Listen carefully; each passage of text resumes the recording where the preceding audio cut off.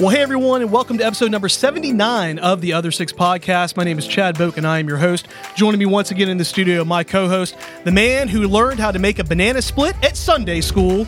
Ladies and gentlemen, Mr. Matt Collins. Matt, how are you today, sir? Enjoying those banana splits. That's right. Also joining us in the studio once again, our lead pastor, Adam Bishop. He's going to give you one. I'm sorry. Different spelling of Sunday. Yes. I do know that. Yes. Yeah, the difference between a Sunday and Sunday school. This is true. Yeah. I like banana splits. Do you? Yeah. I think Are you they're a very fan? underrated. Oh, yeah. They're So, fantastic. I remember getting them from like Dairy Queen as a kid. I don't think I've had one in a while, though. Dude, Dairy Queen banana splits are Nothing legit. wrong with that, right? I like the dip cone ones, though. Oh, yeah, the chocolate those chip are good, coats. too. Yeah. Dude, what I is don't it they know. put in there that makes it like it's so Some good? kind of chemical. Yeah, I don't, yeah, yeah, yeah. it's not, it's, Yeah. it's not It's really good for good. us. I'm a fan. When of I that. was in the second grade, maybe, my dad told me for every home run I hit, he would give me a banana split from Dairy Queen. It's all the motivation I needed. So, I mean, I've always been a big fan of banana splits. They're really good. Yeah, I'm a fan. Wow. Well, glad we got to talk about Yeah. that. Yeah, good. I might get one today on the Yeah. way Yeah. home. Yeah, go grab you one. There's Dairy Queen not too far from yeah, here. it's a long line. I mean, Every single time. Yeah. Well, I mean, because the food's so good, I Right. get it, and the people there, they're working hard. Yeah. but I don't know if I got that much time. It's like Zaxby's. You ever weigh drive that by out. Zaxby's? It's like a super long line every Nah, time. dude. Oh, Zax. no, I love Zaxby's. Zaxby's. Yeah. The Over Zax Cane's? sauce. I've never had Cane's. We don't have it here, man. I've never had man. Cane's. Is that a Mississippi thing? It's a Louisiana thing. Ooh, But, okay. All right. Zaxby's is a Georgia thing. Athens, Georgia Yeah. headquarters. So, You would think somewhere in between in Alabama, those two things would collide, but Yeah. you know, yeah, here we are. Yeah. we Maybe. don't have Cane's. We don't have a Alabama. Zaxby's. I never. We have a All right, gut field for trip. Easter. We're going to go. That's We're going to Louisiana. We're going to a Cane's. There you go. All right, I'm in. So today on the Fast Food Podcast, we will talk about Start some of the talking about different food, Yeah, man. I'm in. Yeah, Hey, that's man. right. That's right. Well, gentlemen, how are we doing today? It was got a little bit cooler this weekend. How was y'all's weekend? Y'all get up to anything crazy? Adam, we'll start with you, bud. You told us a few weeks ago, you said we're in false spring. That's true. And then we're going to go back to winter. I didn't believe 'em. Yeah, I didn't either. Here we but are. my goodness. Do not doubt me. Yeah, you I know the learned my weather. lesson. Someone who's lived here your whole life, Yeah. you know the weather patterns. Yeah. The good news after this, we should actually warm up and it'll be good. And then we're good. I think good so. to go Yeah. for a while. Going from 40 to 80, you know. I mean, we're under or 80 freeze to 40 warning or something like that. Yeah, We're like, freeze warning this week. It's I mean, crazy. it is. Life's always good. It's all about your attitude, Yeah. Sure, Matthew, sure. your perspective. Sure. I've had a few incidents Bundle with up a some little things bit. happen around the house. If I Oh, be honest, no. my mailbox rotted off, and so I've had to figure out. too. Really? Yeah, mine Now, too. I how don't weird know. is that? That's very So weird. My mailbox is just, fine. Just rotted right off, falls on the ground, and so I'm it was like, just my door on mine. I just no, put like a that's bolt. literally on the ground. It's on the which ground, they won't huh? deliver your mail. So I did what any Oh, no. good person would do. I called Morgan and said, "Get the mail stopped for like 2 weeks, Or- because I got to figure this out." You can put Okay. some duct tape around it. It'd be good, man. Well, I figured it out. Like, here we go. I figured it out. Like, even though the wood was rotting, I managed to find one still spot There we that I go. could screw that sucker back in. So it's on. It's Yeah. up now. I don't know what will happen when mail gets put back in there. Yeah. But like my mailbox is super close to a really busy road. Right. So like I'm out there, putting this thing together. Like this is going to be how I meet Jesus. And so then everybody at Vaughn Forest will be mad because like, why didn't you call us? We would have taken care of it. But I did it. Mailbox is up. It took a lot of time. I'm kind of proud of myself. So the mail stopped for 2 weeks. He's got it duct taped on there, and they're going to put 2 weeks worth of mail in there, and it's just going to. It is not gonna fall duct over. tape. Okay. It is screwed. Okay. All right, And they're so we did right. gold. Screwed, They're man. I golden would've duct screws. taped it. Oh, okay. These are like the best screws that money can buy. Okay. At least I think so. What kind of screws are these? Golden? They came in a 2-pack. I don't know. Came in a 2-pack. I had to buy 2 of them because I needed 4. That's right. But anyway, Yeah. I got that taken Well, care good. of. I'm Well, proud of myself. Very handy. That's the awesome. podcast is a way for me to brag. So. Hey, yeah, man. You did it. What'd you fix this weekend, Matthew? I fixed my mailbox door. Okay. And then, Banjo decided he wanted to make a new door in our house by going through For the our new window. listeners, Banjo is Matt's dog. Yeah, Banjo is Clear my that dog. up. Whoa. It's not a nickname for D. That's right. Make No. sure we clear that up. No. Banjo's the dog. Banjo's the Banjo's dog. my dog. He wanted to make a new dog door out of my window. So went Oh. straight through it, and so that's what I was doing. So, But he got cut up, right? You told me Is he you okay? cut him. Well, I don't even really care if he's okay.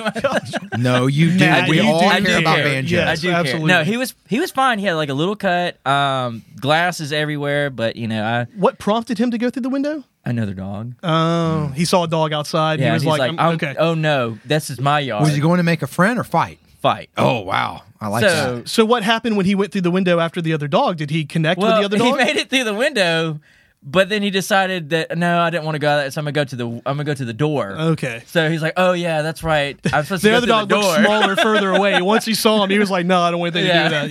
Yeah, I got you. So great. Poor so Banjo. now there's like plywood on there because I can't get somebody out there to fix it for another week. So that's awesome. You should have called me. I was about I'll to come say, on over, man. it's He's going to fine. go buy some more golden screws. He's got this taken care of, buddy. Not a problem. He'll but fix your I got to mailbox get- while he's at it. I got to get my saw out, my screw Wow. gun. Yeah, So okay. it's all You got a good. screw Well, good. gun. Screw gun. That's what we in Mississippi call it. A drill? Screwdriver. Yeah. Screw gun. There you go. Yeah, we had a pretty low key weekend. I installed a floating shelf in our front room, so that was fun. I don't know what that is. It's one of those shelves, where like it's just like it looks like it's just attached to the wall, like it So doesn't it's a actually. 2x4 on a wall. Yeah, but it looks nicer than a 2x4. It's Wow. yeah. So it's called a fancy. floating shelf. You got fancy on us, Chad. I did. I mean, you floating shelf. I thought Floating it was like shelf. a, Right. you got Yeah. a pool. I know what we're talking about. No, Okay. no. So it was. So we did that, and then just kind of hung out. I got to eat dinner with my parents last night, so that was fun. We went over to Baumhauer's. I don't know if you've ever been there or not. I have. And I have been to Baumhauer's. Well, it was a couple nights ago. I strategically went there to watch the Auburn game, and so that was a lot of Wait, fun. Auburn Basketball. They lost. They did All not. right. Well, I left at halftime, and they were winning, so it was really They exciting. were winning at halftime, and I tell you what, it wasn't so much they lost as the other team won. Right. It's a really good team. I think Right. they Who may they win it playing? all. Houston. Houston. Yeah. They were good, really good. So Auburn's got nothing to be ashamed of. No, absolutely not. Good season, good game. They just ran up against a really good team. Purdue, on the other hand, they had a rough one, man. They lost to Yeah. somebody's great uncle named Farley Dickinson. Right. So yeah, that's Farley- wait, what? Farley Dickinson. To I'm not explain kidding. this, the number 1 seed lost to the number 16 seed that technically wasn't even like supposed to be there. It was Only like the some other second team. time that's ever happened. Yeah, Yeah. so it was kind of nuts. That's a bad and day. the 16 seeds named Farley Dickinson. Farley. That's your favorite team, right? That's my favorite team, man. Right, Go yeah. Farley. The So, yeah. Fighting Farleys. That's right. I don't even know What is their mascot? I don't even know. I don't even Who care. knows? But somebody What did else. you say? Grandma? Some guy named Farley, I guess. He's just hanging out Sitting over on there. his rocker, That's right. But anyway, All right, so cool. yeah, March Madness pretty crazy this week, well underway. So it'll be interesting to see what happens with that. Congrats to Alabama Yeah, for winning their Alabama game. fans are excited. Yep. Their team's still going. Yeah, so it's good. Felt bad. So one of my good friends is a Kansas fan, so I had to call and kind of talk him through a few things. He's this past fine. weekend. They won last year. That's So right. Kennesaw State University was in the tournament. And so I you- grew up in Kennesaw. Okay. So when I was growing up, that was a really small school, and they were saying in the broadcast it's their 18th year of Division I basketball, and I was like, yeah, that's about right, because 18 years ago I was a college pastor, primarily doing ministry on the campus of Oh, Kennesaw wow. State. And Okay. I remember when they started the basketball program, so it was really cool to see them. They almost won. They played a really good game Right. and lost at the very end. It's the only team from the state of Georgia. that's there. Georgia's Oh, not gosh. there. Georgia Tech's not there, but good old Kennesaw State, Let's baby. go, Kennesaw So State, representing yeah. Kennesaw Represent. State. Yeah, That's so awesome. that was Well, fun. good. One Well, of their players is from Montgomery. Really? Yeah, he played high school ball here in Montgomery, so that was fun. They played a great game. But yeah, I love March Madness. Yeah. It's fun to watch every year. My boys filled out brackets this year. Oh, they're all blown up, aren't they? Yeah, like I every haven't bracket. filled out a bracket in 15 years. Oh, yeah? Yeah, I just at some point I'm like I got to move on from this because I get really obsessed with it, and I actually think that it should be correct. Wow. So yeah, I wonder what the odds of getting that correct are. Like, it's never happened. Has it There's never never happened? been Okay. a complete correct bracket. Wow. And all of the official, things. that Sure, people, like yeah, it ESPN doesn't and all happen. For us that don't know about basketball, what do you mean correct bracket? It's too long to explain.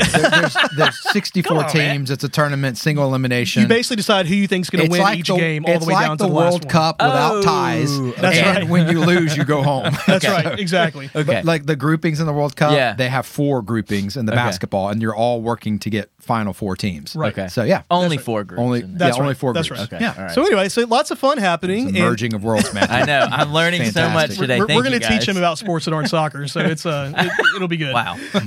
Thanks, man. Or as we like to say, sports. That's right. Oh So, man, shots fired. What a haymaker I'm that sorry. hurt. Ow. No, I like soccer. It's the most beautiful game. It's That's right. wonderful. So Go Messi. Wow. speaking of this past weekend, we had a great weekend here at Vaughn Forest Church. It was awesome and great worship. Lots of Yeah. folks here began a brand new series, and we'll get to that in a second.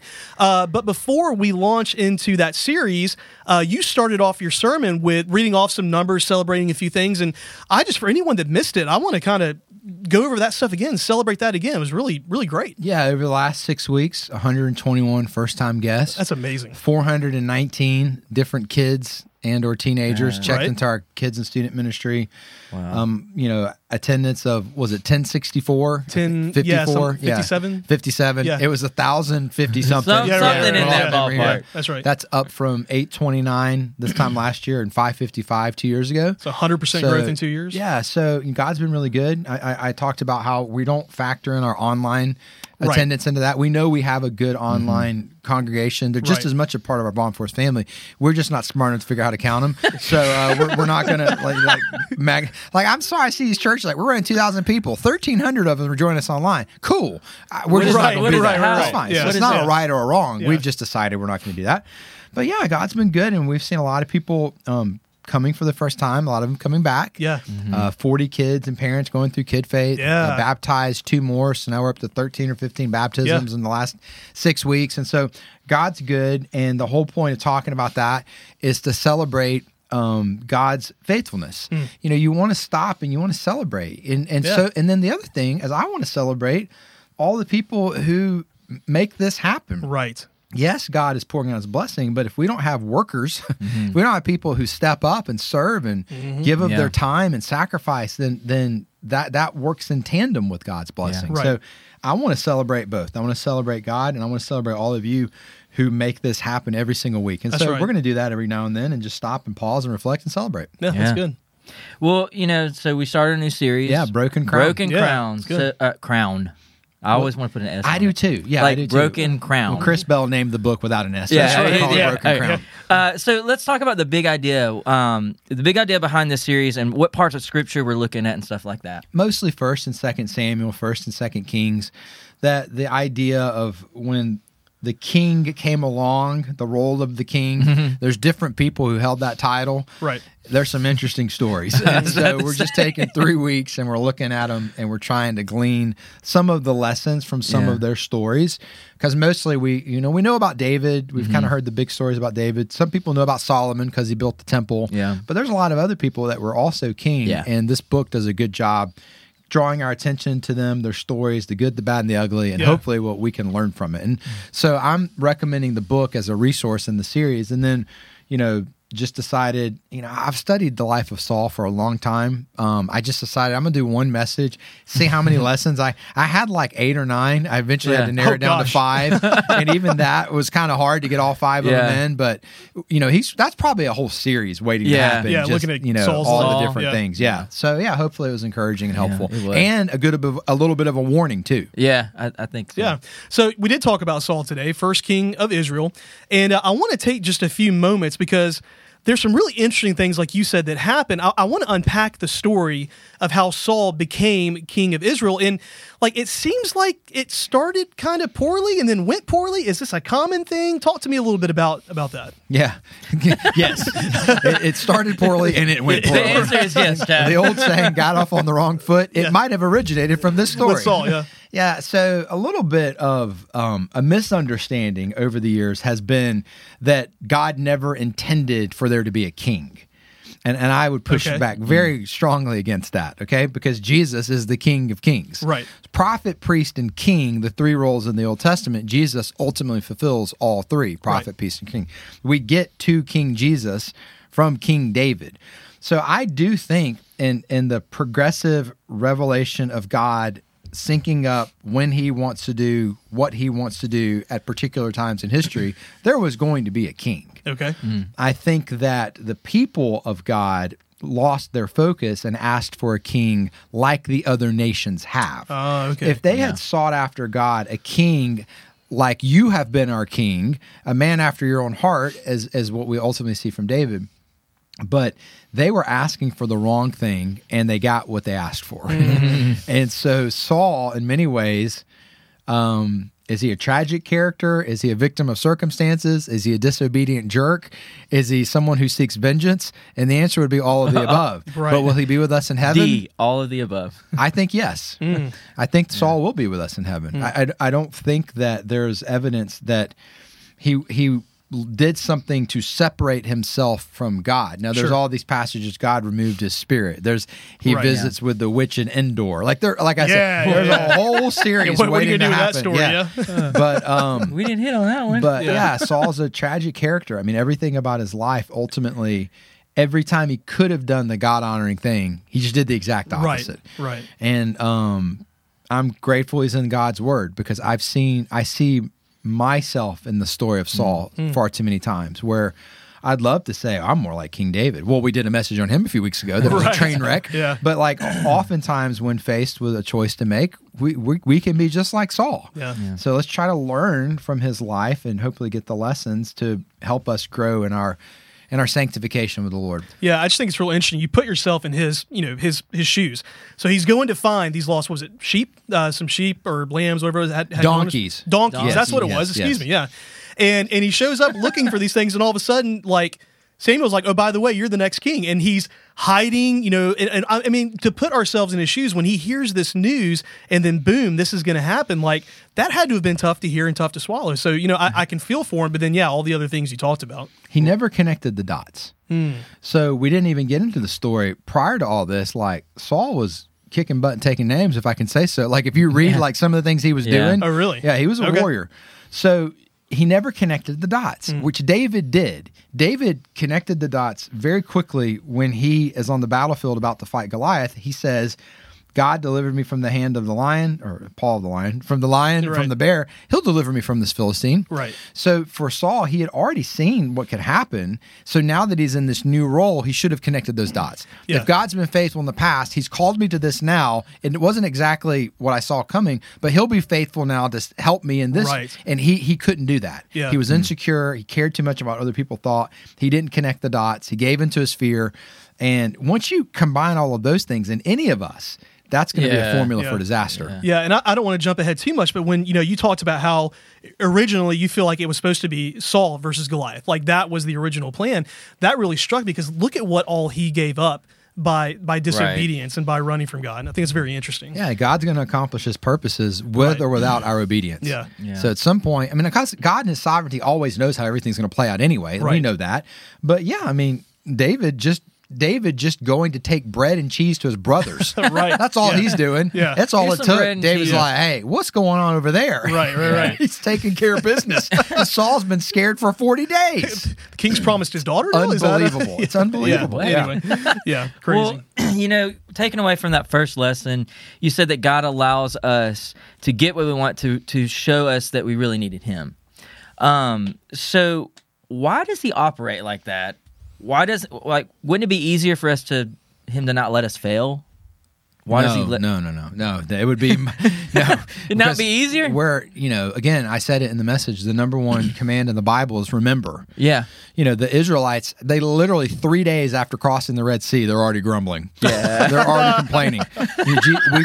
Nick last week talked about the feeding of the 5,000. Yeah. If you keep reading, in John's gospel at least, in John chapter 6, after Jesus has fed them, the next day they're like, hey, if you would just show us a sign that you're the Messiah. Yeah. It's like, what do you mean? I mean, you just ate yesterday. Don't you remember? John wrote it down. It's going to be in his gospel. I had 3 fish and you all ate. Loaves or of 2 fish, fish and all ate. So, I mean, we're all forgetful, you know. So I do think that ultimately God knows the best thing for us in our lives is more of him, not less. Yeah. And in his goodness and his graciousness, he will use every available opportunity to point that out to us. Sometimes it's through saying no. Sometimes it's through saying yes, when he knows ultimately that's not really for their best, but it's not sin. Yeah. But it'll redirect their hearts back to me. And so I think God will use anything in your life to remind you to seek him for who he is, not for what he gives. Yeah. And so many times, if we're honest, we're really seeking God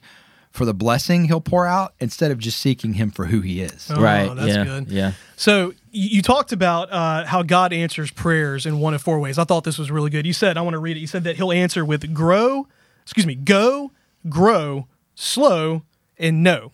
So can we unpack that a little bit more, what each one of those means and like what that looks like in our prayer life? Well, I can manipulate my prayer life to hear go quite often. Right. To hear what you want, right? Yeah. I pray and I'm like, I'm pretty sure the Lord said go. It could have been a bad taco. It's like, how do you actually have the discernment? Or a really good one. Yeah, that's right. One of the things in the story where Saul decides to do the sacrifice, and I didn't have time to draw attention to it in the message, was it says he felt compelled. Well, his feelings and his emotions betrayed him Right. in that situation, okay?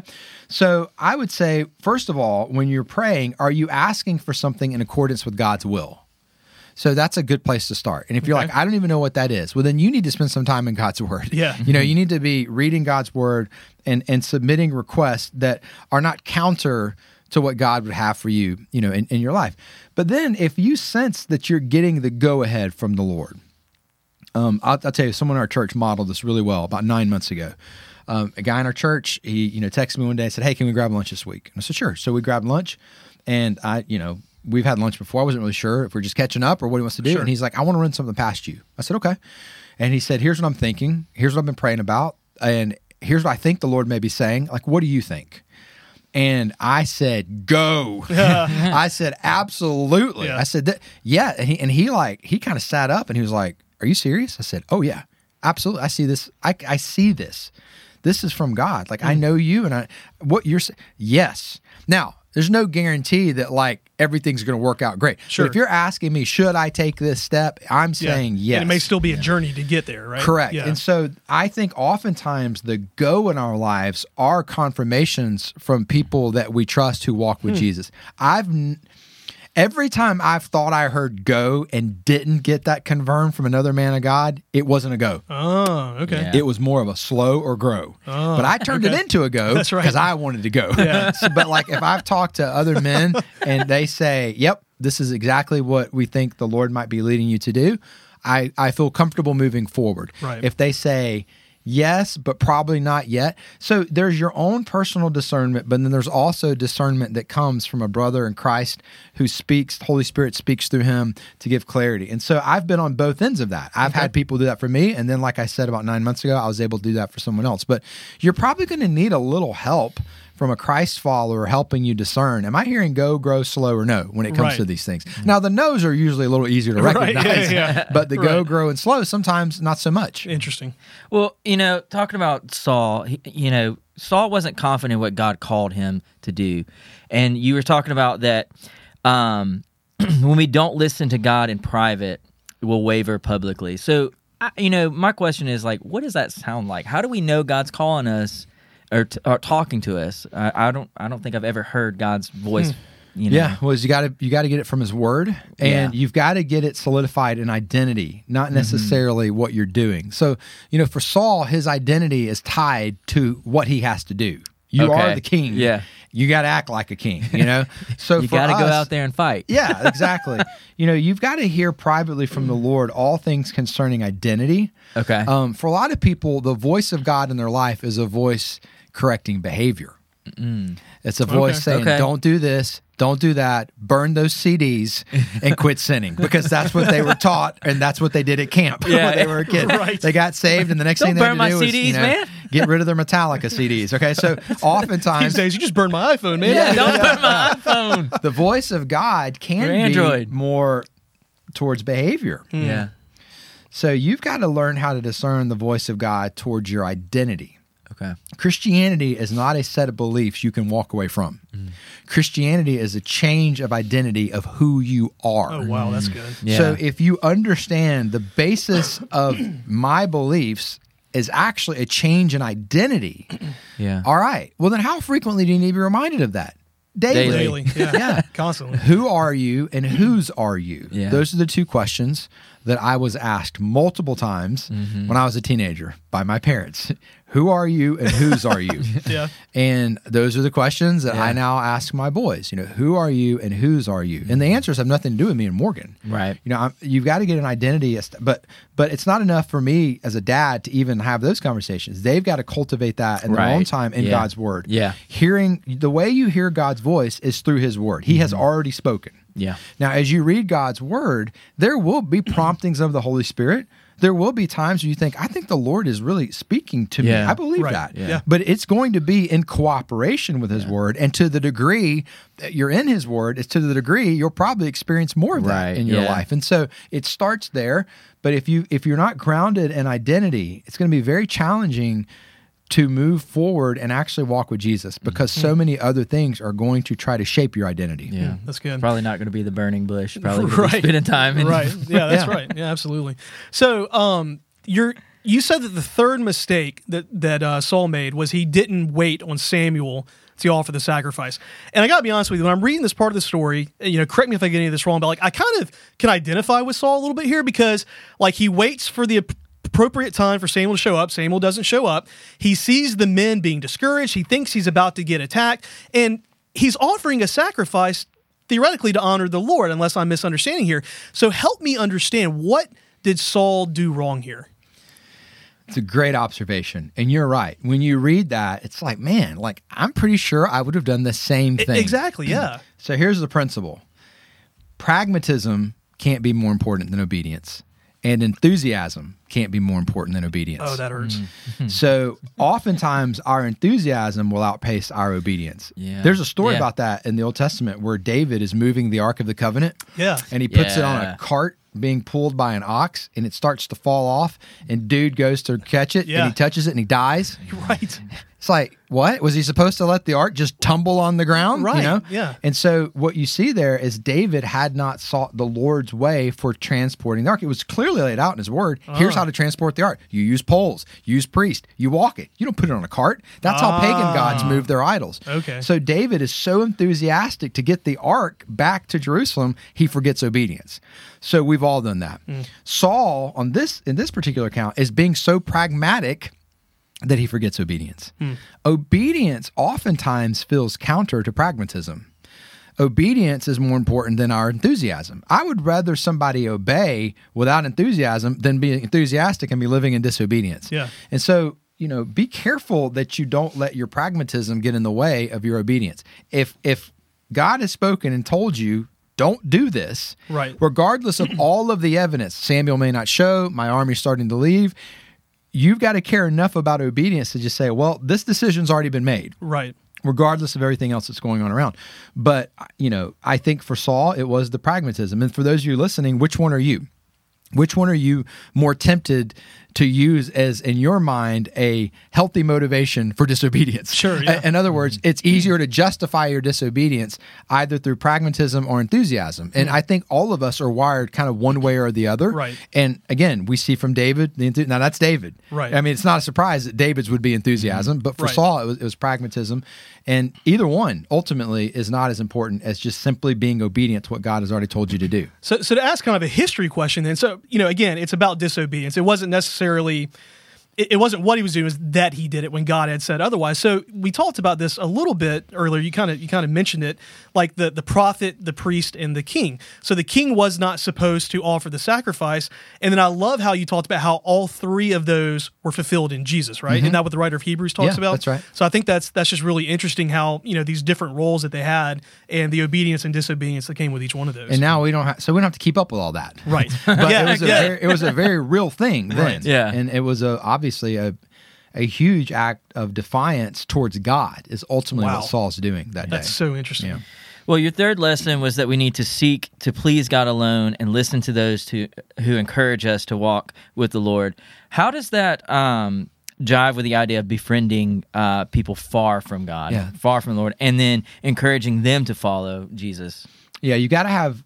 There's multiple layers of friendships in our lives. So if we were going to draw concentric circles, is it the circle thing again? Yeah. All right, I love that thing. I'm a big fan of concentric circles and four quadrants. I like both. I like it. So geometry, theology. If you're like concentric circles, great. Think of a bullseye. And so at the center of your life, there needs to be friends in the inner circle. And if you're a Christ follower, these folks need to all be Christ followers, and there needs to be very few of them. Like these are the people that they know everything about you, and they still love you. Yeah. Okay? They know everything about you, they still love you, and they're trying to help you grow in your godliness. They're not just going to tell you what you want to hear. Right. So that's very few people in this world. Mature believers, Right. So then you get on the other circle, and you would say, these are my good Christian friends. Like, they love Jesus, I love Jesus, but I don't know if they have that kind of access to my life. Sure. Then you would get into a circle where you're like, these are more of acquaintances. These are people I know their name, they know my name, but we're not necessarily like, we don't buy matching sweatshirts. And then, you've got this greater sphere of influence with all of the people that God has strategically placed you in close proximity with to be a light. Yeah. So the way you relate to people in each one of those circles is going to look different. Yeah. It is going to look different. Right. So, you can be someone who walks with Jesus and has friends in all of those different circles, and then you plan your life accordingly. If you're a college student, who should you spend Friday nights with? Might I suggest one of the two inner circles? Right. Okay. You probably don't need to go out with the crowd because you're trying to be an influence in their life, and you might get caught up in some trouble that they're going to get themselves into. So it might be best to not hang out with them on Friday nights. Maybe not. Maybe not. So you've got to have a little bit of discernment. But yes, it is a both and. There are people that we need to be a light in their lives, and then there are people that we need in our lives to help strengthen our walk with the Lord. And so the folks on your inner circle, they've got to care more about pleasing God than pleasing you. Yeah.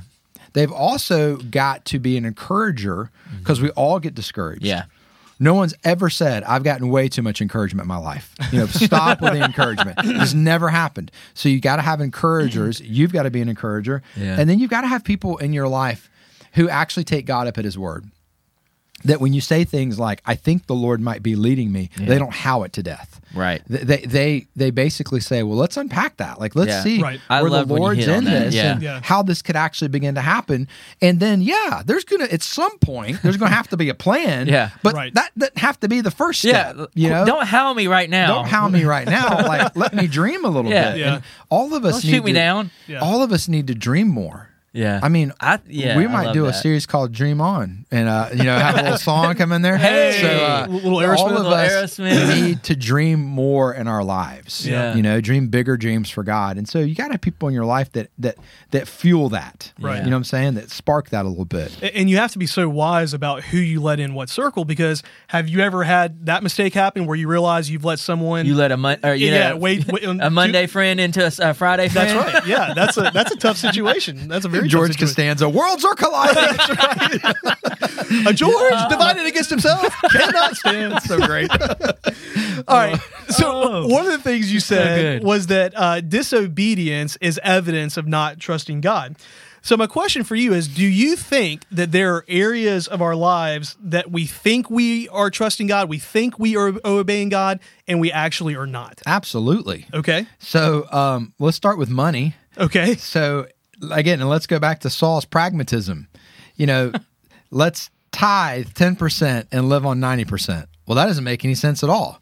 Like, I don't know why God would say that. I've got a much better plan of what to do with my money than what God says. I'm going to live on 100% of it. Okay. Well, you're being disobedient. Right. Yeah. No, I'm not being disobedient. That's your opinion. No, it's not my opinion. It's what God's word That's says. what the Bible says, yeah. But I mean, people will talk themselves out of every possible scenario to keep themselves from tithing. It's unbelievable. Okay. So someone says, well, the New Testament never mentioned tithing, Pastor. And I'm like, okay, that's my like goofy church Is person that what voice, it right? was? That's a good one. That's a good one. Okay, so you're telling me that from the Sermon on the Mount where Jesus says, you've heard it said, don't murder, but I'm telling you right now, you're not supposed to hate your enemy. Jesus says, you've heard it said, don't commit adultery, but all of y'all committed adultery because you lusted in your heart. That somehow grace calls us to a lower standard. Right. So in the Old Testament, you're tithing, but because of grace now, we actually don't have to tithe anymore. So no, tithing is the training. Tithing is like a tricycle. Tithing is how you get started. The New Testament actually calls you to giving all of it away. I was about to say, isn't there the story of the talent? So it's, but again, if you are not trusting God with your finances, here's the litmus test. You're returning 10% of your income to God through the local church. Right. Okay. 10%. You're not giving 10%. You're returning 10%. Right. Yeah. God says, if you don't do that, you're robbing me. These are God's words, not mine. Malachi. Okay. And it's funny how people go, well, I don't know if Malachi. It's like now you're picking and choosing which parts of the Bible you like. Yeah. Okay. Yeah. Let's 10%. Giving doesn't start until we start talking about the 90%. So now you can live a generous life from the overflow of your heart out of the remaining 90%. But there are a lot of Christians who would tell you, I trust God with my finances, but they're not being obedient with their finances. Yeah. Okay. Let's talk about sexual purity. There's this wave that I picked up on just with younger generations that somehow sexual purity isn't as big a deal anymore, Right. As it used to be. It's like, I'm sorry, what? No, it's a huge deal. It's all over God's word.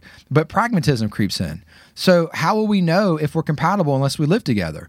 Or how do we know if we're compatible sexually unless we sleep together? And it's like all these reasons that people give for doing things the way they want to do them, and then they act like they can expect God's blessing. It's like you're blatantly being disobedient. Right. Now, once you're married, it's not like the battle of sexual purity goes away. Right. Like you can be married and you can be engaged in all kind of things in your mind with things you don't need to be looking at and stuff you don't need to be participating in. Right. Yeah. And then you're asking God to bless. And so I could take any area of all of our lives and just basically ask this question: is God first in that area of your life? Yeah.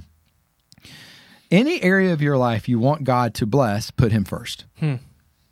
If God's not in first place in your career, in your marriage, your parenting, your finances, your physical health, your emotional health, every area of your life, don't expect God's blessing if you haven't placed him there first and you are not seeking obedience.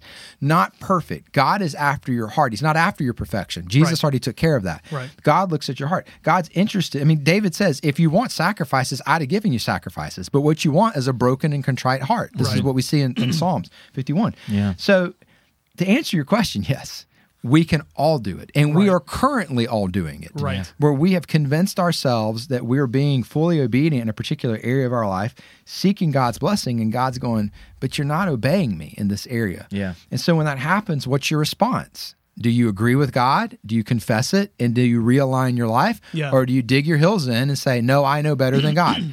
Either from pragmatism or enthusiasm. Right. But either one of those things is ultimately going to lead you further away from God. Right. It takes an immense amount of trust to say, okay, God, I'll stay sexually pure till I get married. Okay, God, I'll return 10% of my income when the math doesn't make sense. That is trust. Right. Yeah, trust is not verbal assent. Trust is action. I'm going to do something about it. You see what I'm saying? Yeah, absolutely. And it follows a pattern we see play out in Scripture over and over again. Obedience met with blessing, disobedience with curse. And so I love what you said about these different areas of our lives. If we feel like we're struggling with them, when we put God first, then man, the blessing that comes after that. I thought There's that was really got to be fruit. Yeah. You know, we're That's not right. saved by our works, but we are saved for works. Right. And so if you're telling me like, I'm a Christ follower, I'm on board with Jesus, but there's no areas of your life there's fruit, there's no areas of your life that are marked by obedience, I'm not so sure what Jesus you're on board with. Right. It's not the one the New Testament presents us at all. Yeah. And so sometimes we've got to let God's word get up in our grill a little bit and challenge us and then respond accordingly. Yeah, and I love what you said there about Jesus' grace raising the standard. Yeah. I think that's so important because, again, people think this whole license to sin thing, like, no. You are actually freed up so you don't have to sin anymore. I love that, what you said there. Yeah. Well, I really liked your last point. When it's time to fight Passivity. passivity. Fun word to say. Yeah. I can't say it. Passivity is far greater than the cost of action. So let's talk about that a little bit. How do we know when it's time to act versus time to sit back and let God act? It does take wisdom. It does take wisdom. I mean, there's a time to get the battle plans together. Yeah. Right. Jesus says, man wouldn't go build a house unless he had counted the cost first. Right. So yeah, there's certainly a time for planning, and there's a time for all of those things. But when God brings the battle to you, it's time to fight. Pick your shield up and your sword. It is time to fight. So in this particular situation, all the planning in the world's taking place. Yeah. The tents have been pitched. The army's there. Somebody's cooking dinner. We're here. Right. He's walking out here and challenging God and calling you out. Yeah. That is, if there's time not to a fight. clearer way of saying it's time to go, I don't know what it is. Right. But he was so consumed by his fear that he couldn't see it for what it was. It could have been his greatest moment as king. I was about to say, come on now. Could have been his greatest moment as king. But why is this scenario playing itself out? Because, again, there's always a story happening beneath the story that only God knows about. Mm-hmm. Just always remember that. So what's the story happening beneath the story? God's already moved on from Saul. Mm-hmm. Yeah. He's already moved on from Saul. To the extent that he will, in his supernatural sovereign hand, make sure he summons David from Jesse to this battlefield. Yeah. Right. At this point in David's life, he's already been anointed as the next king, but he's still out tending sheep. And so his own brothers, they're kind of frustrated to see him that day. So the story behind the story is God's already moved on. Yeah. There's a great book called The Anointing by R.T. Kendall. You may read it and go, I'm not 100% on board theologically with everything I read in the book. Well, yeah, unless it's the Bible, I'm not so sure that's the litmus test we should judge books by. But I like R.T. Kendall, and this particular book is called The Anointing. I read it, I don't know, years and years and years ago, and I read it at least every other year. Sometimes I try to read it once a year.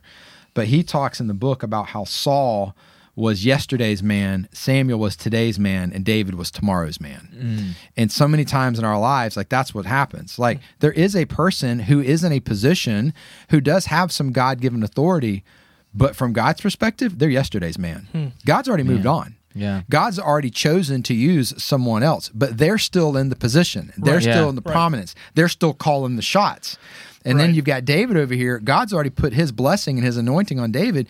It's going to be 20 years before David gets to the official position. Really? That long? That long. Yeah, wow. So that's what's so interesting about this whole part of the Bible. But I do think it's an interesting thing to learn. And I think it's a really good thing to help the next generation understand. You know, whether it's your kids or whether it's, you know, you serve in the student ministry, that, oh yeah, I mean, I see teenagers all the time, like, God's called me to this. I believe God's, and the answer is absolutely. Now, it may be 20 years before that's realized. Right. Will you keep walking in faithful obedience? Yeah. Right. That's Or right. do you think because God called you, the next thing is now you're supposed to have the position, have the influence, have the authority? Yeah. Right. It usually doesn't work that way. Right. So how do you discern whether or not somebody's truly been called by God? They keep walking in obedience with or without any of that. Right. And they trust, and in due time, as God sees fit, He'll make all of that happen. Yeah. But they're more interested in seeking after God than any of that stuff anyway. Right, That's what it right. looks like to be a man or woman after God's own heart. So, yeah. But when it's time to fight, it's time to fight. Right. And I think the passivity is just, it's way too prevalent in our churches, if I can just be blunt, where what's going on in the world around us right now, like if you think passivity is the approach, I don't, you know, so at some point, like we have to recognize, now I'm not saying, you know, we need to all bunker down and, you know, get MREs and, you know, live in They're not you know, great anyway. That's not what I'm talking about. I'm just talking about MREs are not great. on some level, like we're engaged in this battle already, whether we realize it or not, and it kind of chose us for such a time as this. What's our response going to be? Yeah. And I think that as Christ followers, we have to recognize just kind of the times we live in and what's happening and the ideas that are being, you know, perpetuated into our kids and to the next generation. If somebody doesn't stand up and go, no, then it's just going to keep happening. Yeah. Because evil doesn't stop on its own. Someone has to stop it. Right. And so those are kind of the days we're in. It's what the New Testament says will happen at the end times. But are God's people going to stand up and be like, no, not on our watch? Yeah. You know, this is, you see what I'm saying? No, I just think absolutely. it's part of what it means to be a Christ follower. Yeah, and this is a great illustration of that passivity. Look at the regret. Look at what it's going to cost Saul down the line. Look at what it's going to cost everyone else. Again, Saul, when he hears Saul has slain his thousands, David his tens of thousands, he's thinking back to that moment. Had he gone out there and faced Goliath, I was about to say, Saul could have been different. Do you think that maybe like the reason why he didn't ask is because he felt like God had already removed that from him? I don't think that Saul knew how to discern God any longer at that point. Yeah. And Maybe so, that's why the fear set in like that. Yeah, that's right. Yeah. So you have to have a supernatural perspective to stare down a giant and go, "Oh, God will take care of you." Yeah, not a problem. I'm gonna get a rock. Yeah. So, you know, David, You got your sword. I got my rock. it's a different perspective. Yeah. You know, and so Saul, unfortunately, was at a point in his life where he wasn't able to hear God, which, man, that's a really sobering thought. Like you can be a Christ follower and you could be at a place in your life where you're no longer clearly hearing from the Lord, but you think you are. And so you tell other people what they should or shouldn't do, and you act like you're speaking on God's behalf, and you are not. Yeah. Right. And so, you know, that's a sobering reality that unfortunately is the case in most of our churches today. Well, and There's a reason why most churches are dying. Might I suggest it's people who no longer clearly hear from God, who are convinced they do, telling the people who are hearing from God, no, we're going to keep doing it this way. Well, and I think that It's the goes story back, of the church in America. Yeah, I think that's why it's important to have that core group of friends, because they will always make sure. Yeah, absolutely. Well, gentlemen, this has been a fantastic discussion. Which I'm grateful we don't have that here at Vaughn Forest. Oh yeah, right. But we could become that. You know, I mean, you know, at anybody can become that. We can become that in our lives. A church can become that. Yeah. And so we have to always be mindful. And I would say the gap like what closes that gap, what grows that gap, is the time from conviction to confession. Yeah. When you sin, and you will today a lot, okay? and the Holy Spirit convicts you, what is the gap What do you from do? your conviction to your confession? Yep. And the longer you let that gap grow, the longer, the wider the gap grows for being able to clearly hear from God. And it will get to a point where your conscience is seared. Yeah. Where you're no longer hearing from God. God is still speaking, convicting. You're not experiencing the conviction because your conscience is seared. Yeah. Now you're justifying all the sin you're doing. And if God didn't like it, he'd be telling me, he has. Do you see how dangerous this is? Yes. Right, yeah. So Yes. you need to keep that timeline short from conviction to confession to keep that open line of communication between you and the Lord. Well, and we talked about grieving the Holy Spirit, and that's That's exactly what it is. Yeah. So like he'll let you know, and you better act on it. Yeah, and your motivation is a relationship, not that you got caught. That's you know, exactly that's right. it. You know, so that's I really like what you said there about, you know, like don't wait, man. Just repent. Do it. Yeah, just get back to it. Don't let that passivity come into your life. So. But anyway, no, this has been a great conversation, a great kickoff to the series. Looking forward to next week as we continue this. And I mean, Easter's right around the corner, guys. We talked about that. We talked about that this weekend. Sunday, April 9th. Yeah, that it's right around the corner. And Vaughn Forest folks, hope that you have your tickets, handing those out. Your Easter signs, we'll start seeing those popping up kind of all around. So it'll be great. But before we get there, we still got 2 more weeks of this series, and looking forward to those 2 Sundays. So that's going to do it for us here today on the Other Six Podcast. We appreciate you joining us and listening in. On behalf of Adam Bishop, Matt Collins, sound guy Jonathan, and myself, we will catch you guys next time.